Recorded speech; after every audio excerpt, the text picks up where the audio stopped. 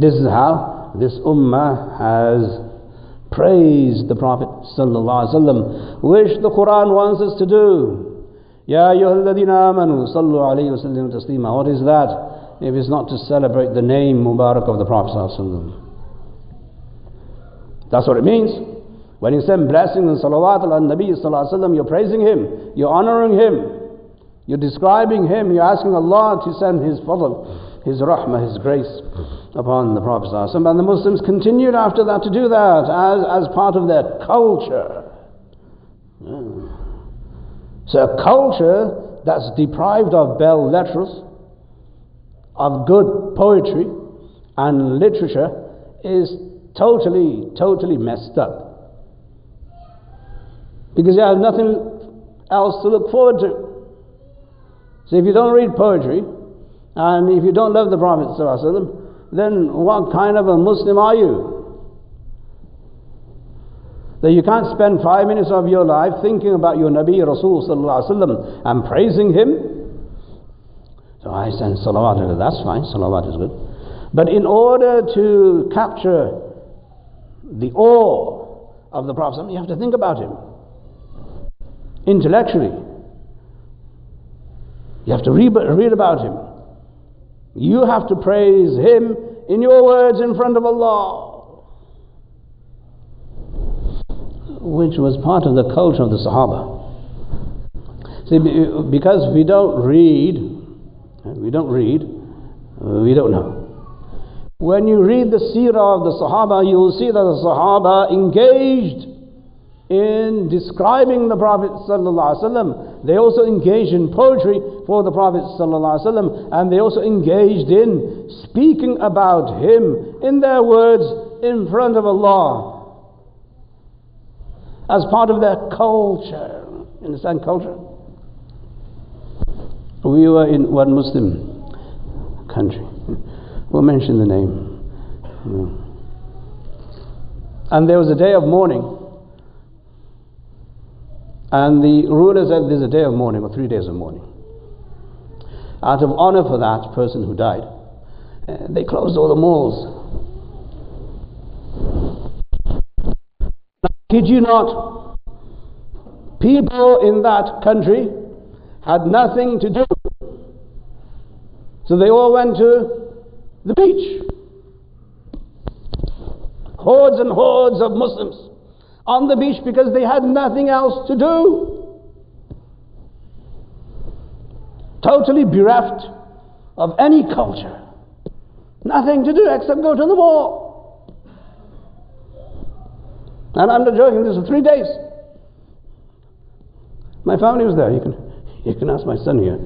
For 3 days all we saw is hordes and hordes of people on the beach because the malls were closed. This is what it's come to. This is how it comes to. God forbid there's no sports in this country. What would happen? You'd have suicides.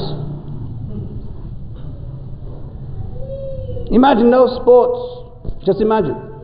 No NBA, no NFL, no MLB, no hockey. Not even the other leagues, the smaller leagues. If you had absolutely nothing, then everybody will be depressed. Everybody. Why? Because there's no blaming culture. No one reads. No one thinks. I'm talking about the non-Muslims. No, Muslims are even worse. Muslims at least have an outlet. They have parties. Fridays, Saturdays, and they have parties. That's their culture. God forbid if there's no party, what will happen? Wow, husband and wife might have to talk. And that will be Qiyamah. That will be doomsday. I can't talk to my wife or my husband. That's disastrous. Why? Because I can't go to party. I have to actually engage in family business.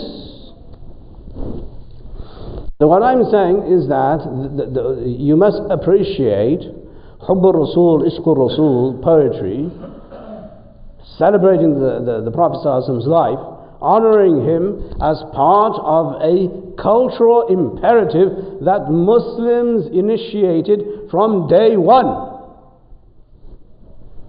Yeah, it's okay that they didn't appoint today, but they did it all the time. Can you spend 5 minutes thinking about the Prophet ﷺ? And can you spend 5 minutes talking about the honor, the gift that Allah has given us in front of Allah, and thanking Allah for the gift of Rasul ﷺ? Can you do that?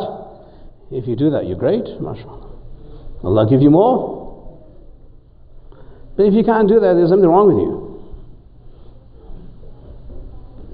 There's something absolutely wrong with you. So what I'm saying is that the Muslims understood there's a distinction between the Prophet ﷺ not being a poet and our composing of poetry. They were careful, they nuanced it, and they were very careful. And they did it so ingeniously that they understood that without poetry there's no culture. You cannot express your love unless there's poetry. That's why we had poet societies. One after another, one after another, one after another. If you go to Musha'ara, I was privy to some of the greatest poets of Urdu and Farsi when I was there in India. And some of my teachers went to several Musha'ara. You know, Musha'ara is a competition of poetry. Poets get together. This is in Urdu.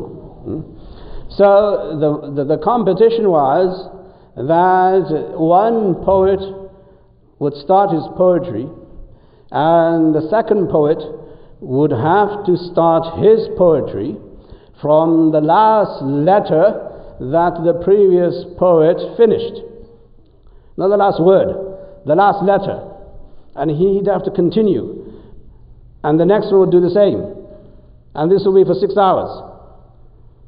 One after another, one after another, one after another. I mean, the brilliance, right, of the Muslim mind and the intelligence of the Muslim mind is represented this way so that you're proud to be a Muslim.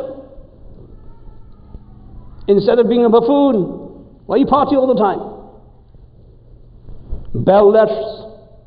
Having a zeal to read and to think and to intellectualize and to philosophize and to be with the Prophet ﷺ and to love the Prophet ﷺ and to make the dhikr of Allah and to love the Quran and to recite the Quran. This is what a Muslim civilization does.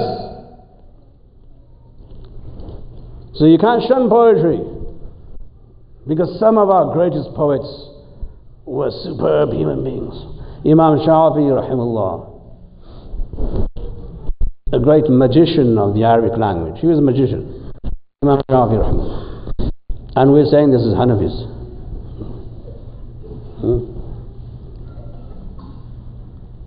He used to say, لو كان في الشعر لفضيلة لكنت اليوم أشعر من لبيد. Labid was a great poet of the Jahiliyyah. Even the Prophet ﷺ commended him and praised him. Labid, superb poet, ingenious. Imam Shafi'i rahimahullah says that had there been any merit in poetry today, I would have been a better poet than Labid. To show that we don't play second fiddle to anybody. We are part of this ummah of Muhammad sallallahu alaihi wasallam. We're the best. Our ability to compose poetry is second to none. And today people shun poetry. What is this poetry? They have absolutely no imagination. Excuse the pun. No taste. Anyway, so what I wanted to do today, I was told to stretch this until Isha, so that's what I'm doing. Right. Hopefully most of it's not ranting. So, I'm trying to explain and hopefully enjoy some of the poetry of the Sahaba. referring to the Prophet ﷺ. Yeah. So we go back to, first of all, the story of Yusuf alayhi salam. Allah subhanahu wa ta'ala blessed and adorned Yusuf with half of beauty, as mentioned in hadith.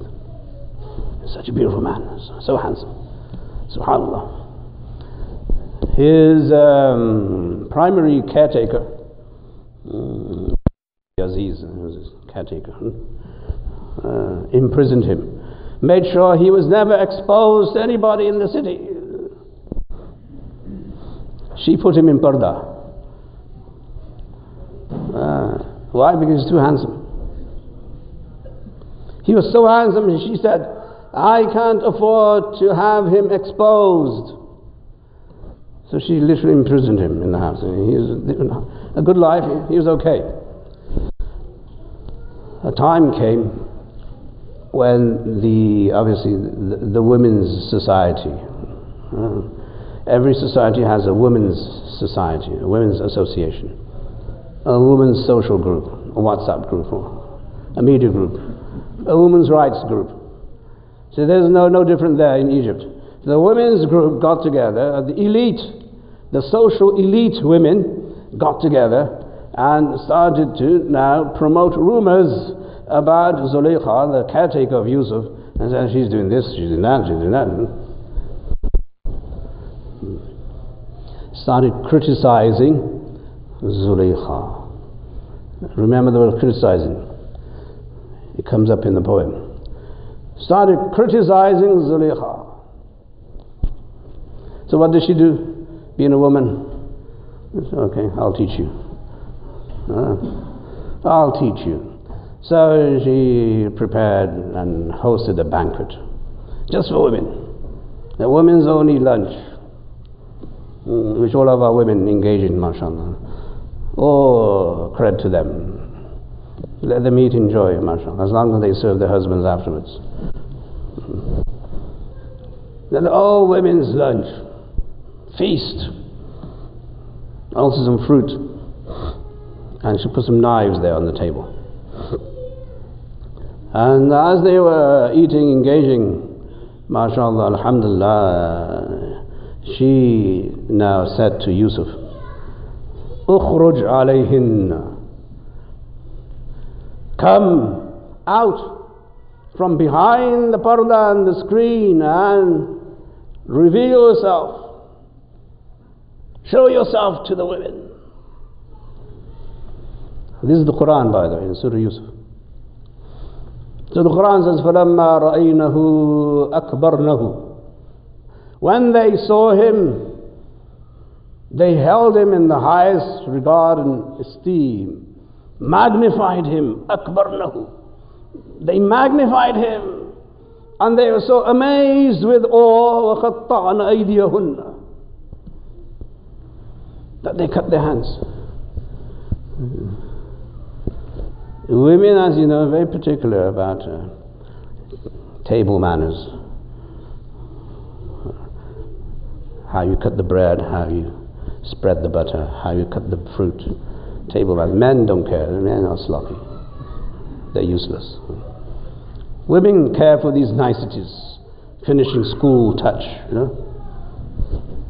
Therefore, a group of elite women to forget that they're cutting a fruit, or piece of bread, or a piece of meat, and instead of that, cutting their hands means what?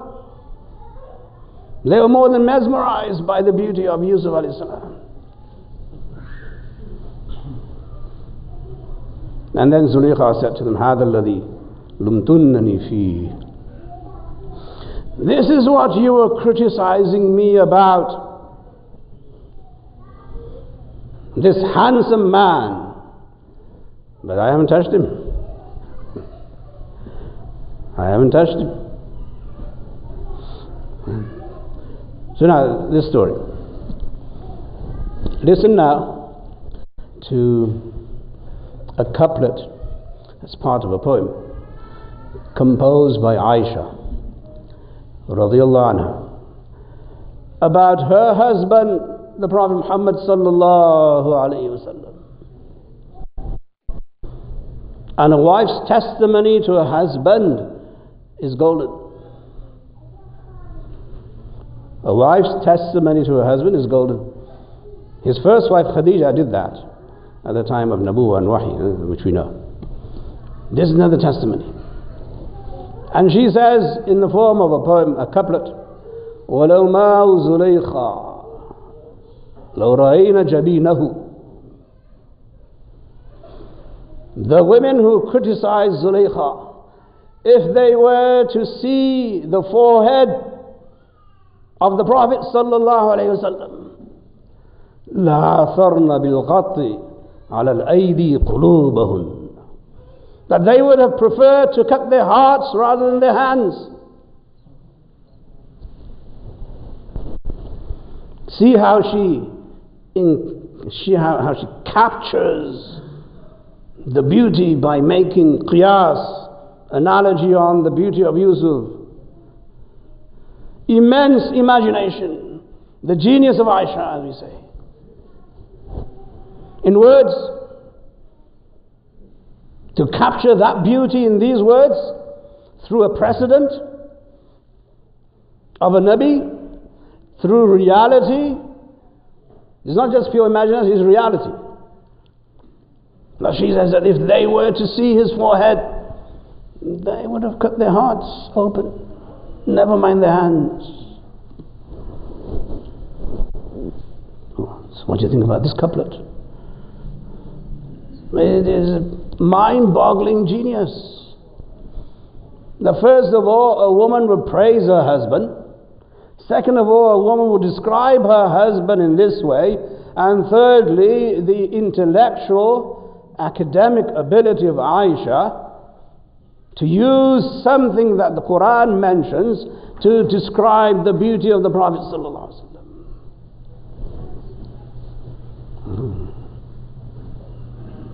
That's how much ilm they had. That's how much knowledge they had, who the Sahaba. Anyway, so these are Aisha's. There's another couplet from someone else. When you lose someone close to you, you grieve, you mourn, and invariably you'll go into depression. That's just human nature. It's normal, it's natural. The Prophet ﷺ said you must come out of it after 3 days and continue living instead of dying because someone else died. That's just the practical therapy that the Prophet offered. But internally you'll still mourn, which is fine. You can't stay there though, because you still have to do your salat, and you still have to give your zakat, you still have to go for hajj, and you still have to fast. With all of that, you must try and come out of it as slow as much as possible. Yeah. When the Sahaba radiyallahu anhum, when they lost the Prophet ﷺ from this world and he departed into the other world, okay, it was perhaps the darkest days of their lives, without reservation. Their love for him surpassed everyone else's love, and their grief for the Prophet ﷺ leaving was much more than anyone else's, I would say, in world history. That's how close they were. And it must have been very, very, very painful for them to be there with the body Mubarak of the Prophet ﷺ and not burying him, and eventually taking care of him and burying him, and all of that. And who do you think missed the Prophet ﷺ the most? Who do you think? Family members, right? As much as he was a public person, he was also a private person. No one missed him more than his wives. And then no one missed him more than his daughter Fatima.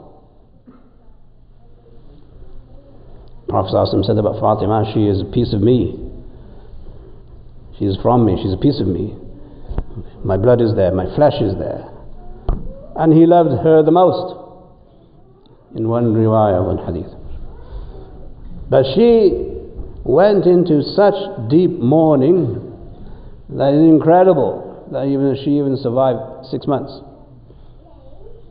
She died 6 months later, primarily because of the grief she felt losing the Prophet ﷺ in this world.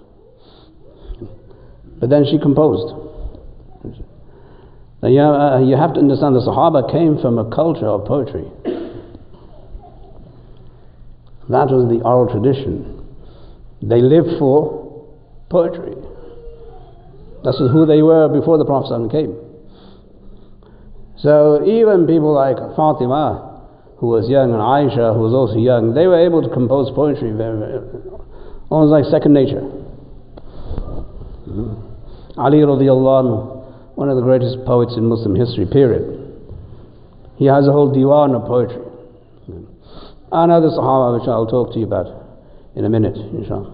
They had poetry after poetry. Anyway, so now Fatima composed. And then she says in 2 couplets, which I'll recite to you. Yeah. ماذا على من شم تربة أحمدا إذا لم يشم مضي الزمان العوالية. Remember I told you the story of the smell, the arwah, and how the arwah smell? That was for this. Yeah.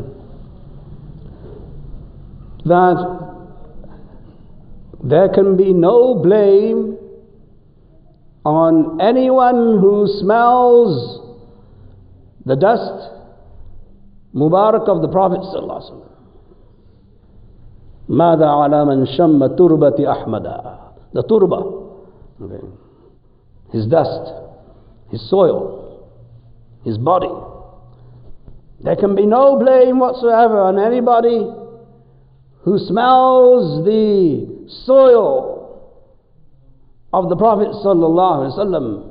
إذا لم يشم مضي الزمان العوالية, if they have never smelt any perfume ever afterwards in life.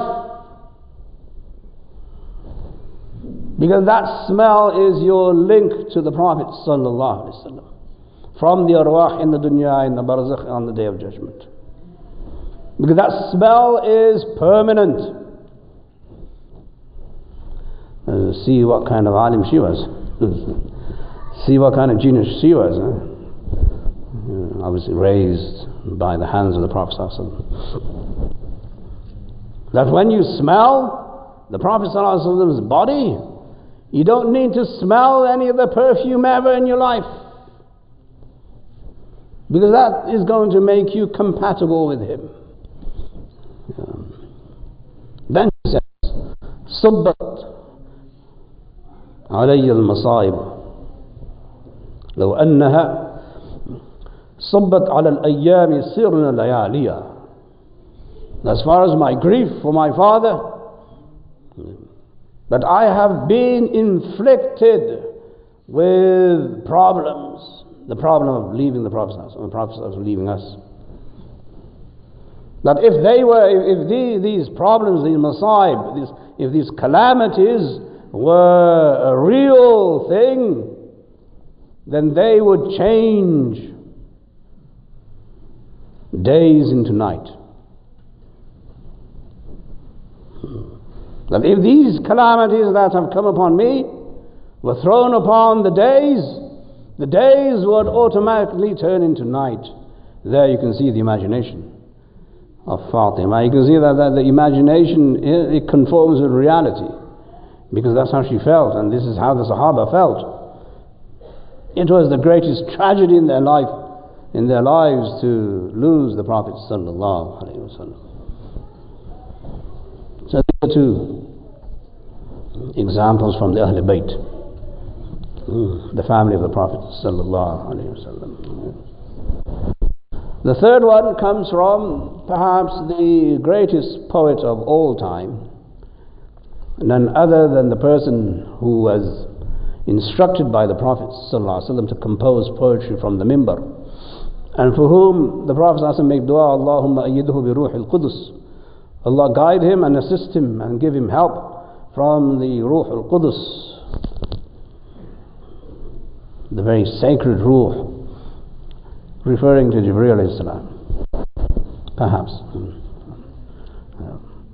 Allah guide him and assist him through that, and give him this unique ability to compose poetry against my enemies. Hassan was a true poet. He didn't go in jihad. Right? The stories of him I can't tell you, because I don't want you to say anything about him.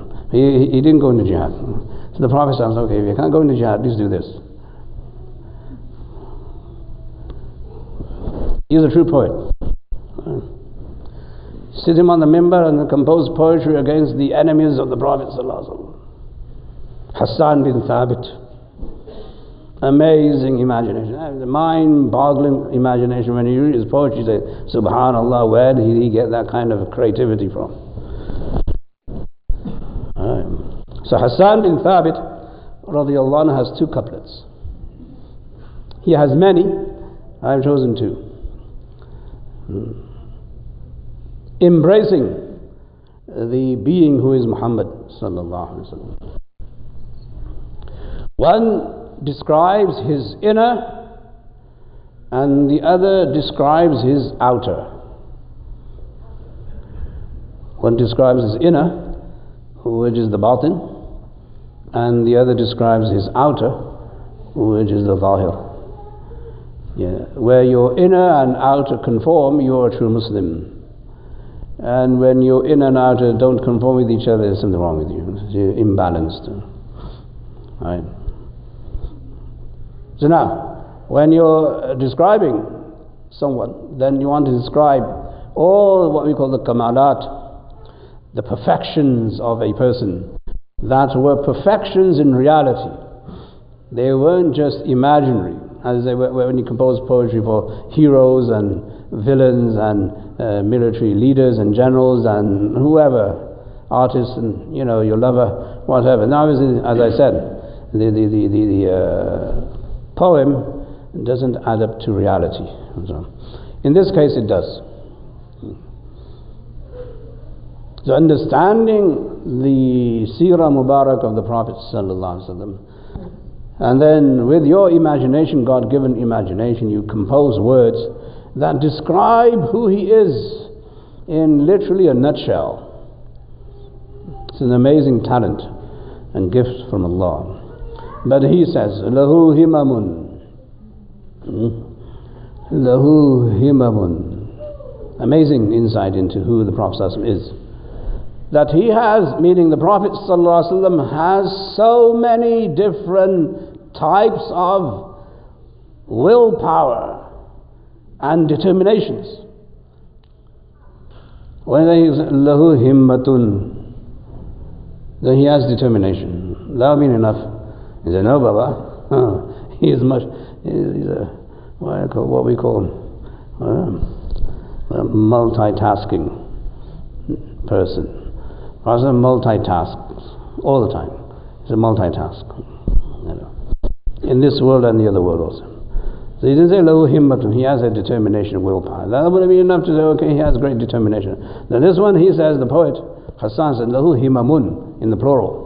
He has so many different types of himma, willpower and determination. So many different compartments of his life show that he has immense willpower. He has many forms of willpower.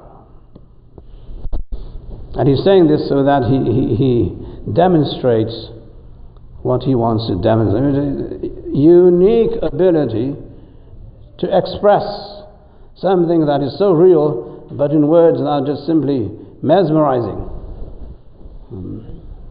So he says, if you have categories of himma and willpower, then I want to describe to you his smallest willpower.